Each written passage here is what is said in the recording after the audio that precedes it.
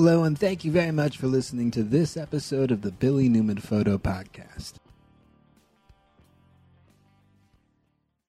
And this photograph today comes from the Lower Rogue River in Southern Oregon. Really cool area. The Rogue River is awesome. I think it starts up outside of Crater Lake, and then it kind of flows down through Southern Oregon, comes out near Gold Beach or so, I think. But at this section, I think it's cutting through some of the Siskiyou Range in Southern Oregon as it kind of goes down. But really beautiful spot. This is at Blossom Bar. Blossom Bar is one of the most technical, or I think maybe one of the most challenging or most infamous features on the Rogue River as you're going down there, especially through the wild and scenic section. At least it seemed like that. There's a few other things that seem difficult, but this was a really tricky spot because of so many boulders, as you can kind of see in there. It makes that channel, that navigable channel, really pretty narrow. And in this shot, we see this kayaker kind of right in the pocket of that really tight stretch of the rapid there in Blossom Bar. But it was really cool. I'm really happy that we caught him right in that section. And I think I just got this in one frame. This was on a film camera, the F4.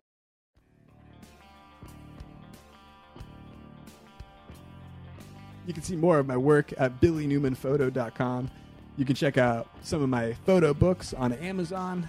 I think you can look up Billy Newman under the authors section there and see some of the photo books on film, on the desert, on surrealism, on camping. Some cool stuff over there. I was learning this tactic called feather sticks. You guys heard of that? It's like a bushcrafting term. I hate that word. I'd way prefer like camping or hunting or something like that. But in the world of bushcrafting, which I'm sure you can YouTube, there's this, and it's actually a really brilliant idea, and a lot of that stuff is great of generating the skills that you'd need to run to manage yourself in the outdoors. And the thinking behind it is the more that you know about how to work with your environment, the less gear you need to carry with you, and really the more apt you are to make proper choices in a short period of time that will help you out. So that's really helpful. So, just kind of like having fire building skills, or knowing what to do and how to set up camp, or how to run a tarp, or how to get water, all that sort of stuff. Anyway, in this case, you take some of these sticks that I'm talking about, some of these drier ones, you take your knife, your sturdy bushcrafted knife that people so like to talk about. And I think you take around 24 inches of that stick and kind of break them down to 24 inches or so. And then what you're supposed to do is take that knife and sort of, what would it be? Like, kind of like peeling a potato or something. Or like, if you got to like kind of peel a carrot, what you want to do is kind of start at the top, and then you want to peel into it. You kind of cut in with the knife just a little bit, and then you'll run a slice of that down all the way down to the end of the bar, but you don't slice off that flake of wood that you've been pulling up. You try and make it pretty thin too. It's called feather sticks for a reason, right? So you try and kind of make it like a thin strip of wood that's kind of pulled up from it, and the wood will just kind of naturally curl up on itself as you chop on it. It takes a lot of getting used to. You kind of have to get to, I don't know, you got to get the hang of trying to get those feathered pieces down, because you have to hold it onto the stick itself. So you cut down all the way to the last like 2 inches or so of the wood, and then you leave it. And so what happens is that as you cut, you kind of rotate the wood, and then you cut down, rotate the wood, and cut down.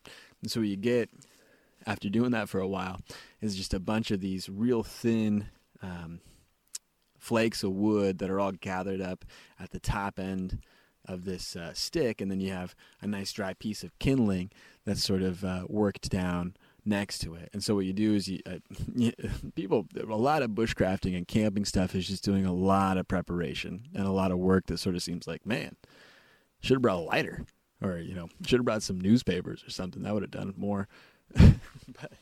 But if you're into bushcrafting, yeah, that's one of those things you can do if you have nothing around. But yeah, you make these feather sticks, and they're good fire starting material. If you get the right wood that's dry enough, you can kind of run down and get these plumes of these kind of not sawdust, but these little like plumes of wood flakes, and they'll burn up real quick when you get a fire going on them. But what I did for this one, the other fire tip, what was the one I heard? Cotton balls and Vaseline. I hear that's like the fire starter ticket, because it's pretty neutral. You can use the Vaseline for a couple different things, and the cotton balls too. But that petroleum jelly that makes up the Vaseline will rock a fire, and the cotton too. So yeah, you take a cotton swab from the bathroom, the Vaseline, you put that in like a Ziploc bag, and then you pack that into one of the pockets of your backpack, and you can get a fire going with a lot of stuff, or you can get the base of a fire going with a lot of stuff. Like that would work great, even with like a flint rod. I can't remember what the other word is for it, but those flint rods that you strike, and then you run a spray of sparks onto it instead. You can do that. I always bring a lighter or a couple lighters with me. I got one in my pocket right now, but those are really easy fire starter tools where you can light that. You got a good flame going for a sustained amount of time running off the petroleum jelly and the cotton, and then you can stack smaller twigs and sticks and stuff on it, and then run bigger branches on that really quickly, and that helps out a lot. In my case, I didn't have that. I had a couple napkins from lunch, and I had some fern that I spotted over here, and it had died out. And so there's these dried out fronds of fern leaves over, I don't know, about 50 feet over here under the side of the road. So I went over there with my knife and I cut down a couple handfuls of those. I came back over to the fire. I laid out a bed of the smaller sticks at the base, and then I stacked in a bunch of the dried fern as a bed there. And then I put some of the strips of paper towel that I had balled up in a section there, and then I stacked up kind of a little fort, like a little lean-to fort of some of the smaller sticks, and then I had some of the bigger sticks sort of ready to go. But lit up the paper towel in like 2 spots is what I try to hit. Lit the paper towel in 2 spots with the lighter, and then real quickly I just kind of held over the ferns, those dried ferns, and they lit up real fast too. So that was a great fire starter piece, and that cuts a big flame really quickly. And then I put that over it, and then that kind of got the lower ferns sort of burning and some of the sticks going. And then I threw on those the smaller twigs over it, and then that caught and threw the bigger sticks on there. So dropped a couple logs on there. I was kind of scavenging them from some of the other fire rings that I was passing along the way, even though I'd gone out. What was it, it was probably a month or so ago now, and I collected a good bit of firewood up in some of the areas outside of where I was working at. And I'd drive around, and if I see like some downed, dried out wood on the road, I'd throw it in the back of the truck, and then I brought it home and I cut it up, and then I stacked it up. And so some of it's kind of seasoning out now. We've got a little fire pit at home that we're kind of using it with. But I was going to bring some of that, some of the twigs and some of the kindling that I had, and then I forgot about it and didn't bring any firewood with me, which is fine too. No, it's cool. Really, almost any time I've gone out camping in the past, I've never brought firewood with me. Even probably at times I should have, or, in places that you're not supposed to scavenge firewood, or that it's been so used that there's just no firewood in any capacity left to scavenge. Gosh, where was that? It was in Wyoming. Yeah, it was in Wyoming. We were traveling. We were camped out at a spot. And campers just go through there. We were in September, so I'm sure that, it's just been constant use from, April until then, right? It's just been constant use, and it's been like that for the last 100 years. Or how long? We're not the first. But in that area out there, there had just been nothing available to burn. So all those flammable resources have been collected by other kindling hunters in the past, and it's kind of interesting to see how that goes. So we kind of had to be resourceful, and we had to kind of figure out how to gather enough stuff. But we did pretty well. We you can kind of go to like pine needles and pine cones sometimes. Those work pretty well and are often pretty dry and will burn well enough. They're not going to be a sustaining fire. They're not going to really get up embers going to the degree that you could really cook on in an effective way. But you can cook on it. I mean, you can get some stuff going, and in some other ways you can get enough of a fire going that you can get a log going. So that's normally what I would have is, you have like 1 or 2 good logs that can kind of keep things kicking for the evening. But to get that going, you need to have some smaller stuff. And normally that you just try and find where you show up, because hey, you can't be, there's going to be sticks around. So you try and gather that stuff up. But man, if it's a busy area, that stuff will have been scavenged. Shoot. But that's not my problem now. So I'm loaded up on some firewood, and I got a good bit of coals going that I can get this stuff rocking with.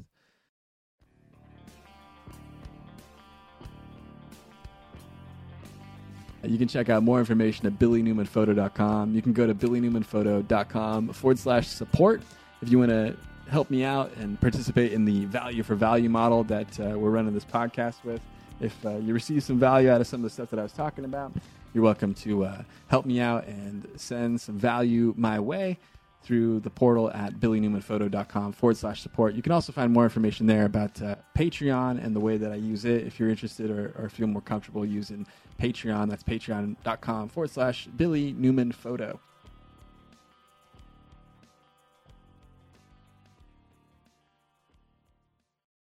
I've been trying to learn Unix. I've been trying to learn like the Mac OS command line terminal stuff. I don't know if you guys have learned any stuff in a shell language before. Way back, like years ago, like back in the 90s, you guys might remember when you got your first PC at the family. And like when I was a kid, I really wanted to play video games. I wanted to play video games so bad.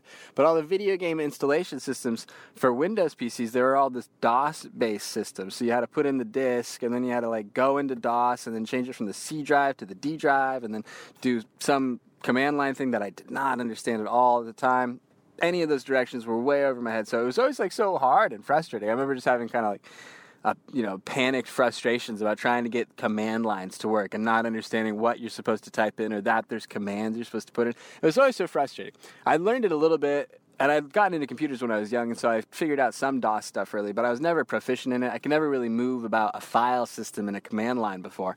And so it was cool. I didn't really know anything about the Mac OS system. I know that it's Darwin. I know that Mac OS was based on Unix and like the Unix file handling system, kind of the same way that like Linux is based on that. And Unix is like the old command line system of file management stuff. I think that was back. There's all sorts of stuff I don't understand, because there's like the PowerShell system, which I guess is more for scripting languages, or for, I guess there's a lot of powerful stuff you can do on that server side, and then there's a lot of stuff originally that stuff was set up as where it's like more like a file cabinet system. And I've been kind of learning about that. I'm not an expert on any terminal stuff by any means, but it's been really cool kind of getting a bit more understanding about how to get powerful use out of a Macintosh computer. And it was cool learning a few commands on it. I guess if anybody wants to try it, I'd go into, well, I'll tell you what I've been doing. I don't know if you guys would want to do this, but I've been going into Terminal. I installed a new shell in Terminal called Fish. When you first get started with shell or with the terminal on Mac, it's the Bash shell. You can learn, I guess, what that stands for. It's like the Born Again shell. I don't know. It's something that came out in the 70s. It's like early 70s, right? I don't know. This stuff goes way back for computer stuff. But I installed like an updated shell that gives me a couple different color modifiers, and it kind of helps. It helps fill in, it helps autocomplete some of the stuff that you're trying to do in command line, which saves a ton of time and makes my syntax use way easier, because I don't know what I'm doing. I don't know when to put a space. Do I put a dash and then a space and then a letter, or do I just not? Or how do I pipe a command? What am I doing here? So none of that stuff I really understand. And so the autocompletion stuff of a more modern shell that you install on top of that makes a big difference. But first, it takes a huge amount of time. I guess you can type in man, and that will bring up like the manual for Unix or for all the Unix commands.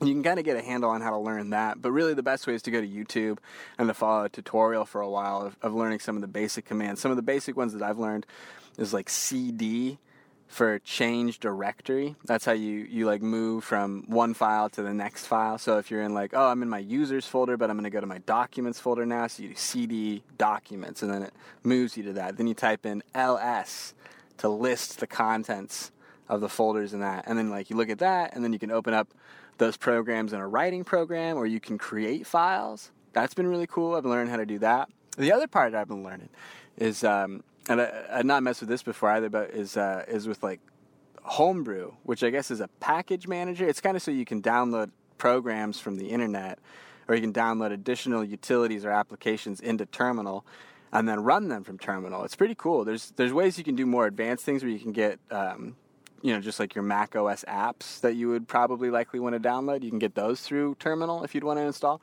But with a lot of these installation packages, it's for these really interesting kind of applications that are quite old, like they're 20 or 25 years old. Like I downloaded an email program that was new, right? It was a command line email program, I think called Alpine. It was made by like the University of Washington back in 2001 was the last time it was updated. And you're like, hey, wow, that's pretty new software. No way, that's cool. But you can look around and there's all these different formulas. Like there's MP3 players, there's file converters, there's video converters, MPEG converters, there's like system utilities, there's disk usage utilities, there's networking utilities.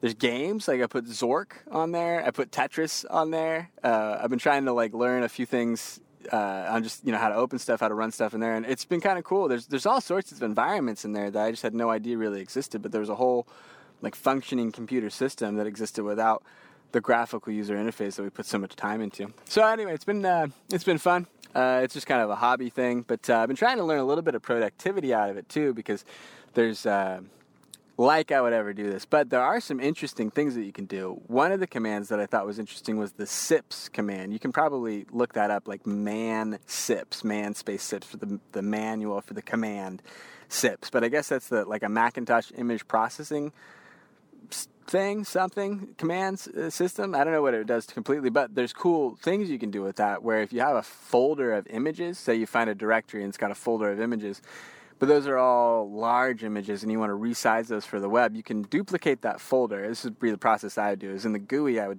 make a copy of that folder. I would navigate to that in command line, and I would type a command like sips space and then the name of the folder, or like the size of pixels I want the image, and then the name of the folder. And it would process, in the command line, it would process all of those images to be resized to that format and to that size. So it was interesting. I did an experiment like where I was taking some photos that were like 5 megapixel images, and then I would drop those down to 400 width pixels. Or like a 400 pixel width image that I could put up on a website. And it was cool. I could just take the whole folder, and then I could write the command, and then you could see it process out all those images, and then you go back, and it would be a resized image. It was really cool. But it's just interesting kind of seeing your computer work and then understanding how to layer in commands and get some action out of it. I hardly know how to do anything. I'm totally novice at it. I can barely kind of move up and down the file system and get something interesting to look at. But most of all, it's just kind of me like looking at it and go, how about that? But I don't know how to use it at all. I mean, there's so many system developers or like network analysts or, people that actually like get into computers that aren't in media. And for computer development or for application development, there's still like a whole range of uses and applications and systems that people that are in that really get into quite deeply. So you can kind of see like how powerful these tools are. And at a certain level, when you're trying to get into powerful tools, you just move into terminal. You move into everything that you can do in Unix. It's really interesting. So it's been kind of fun to do. I'll talk about it more in kind of a fun, goofy way. But yeah, man, getting into Unix.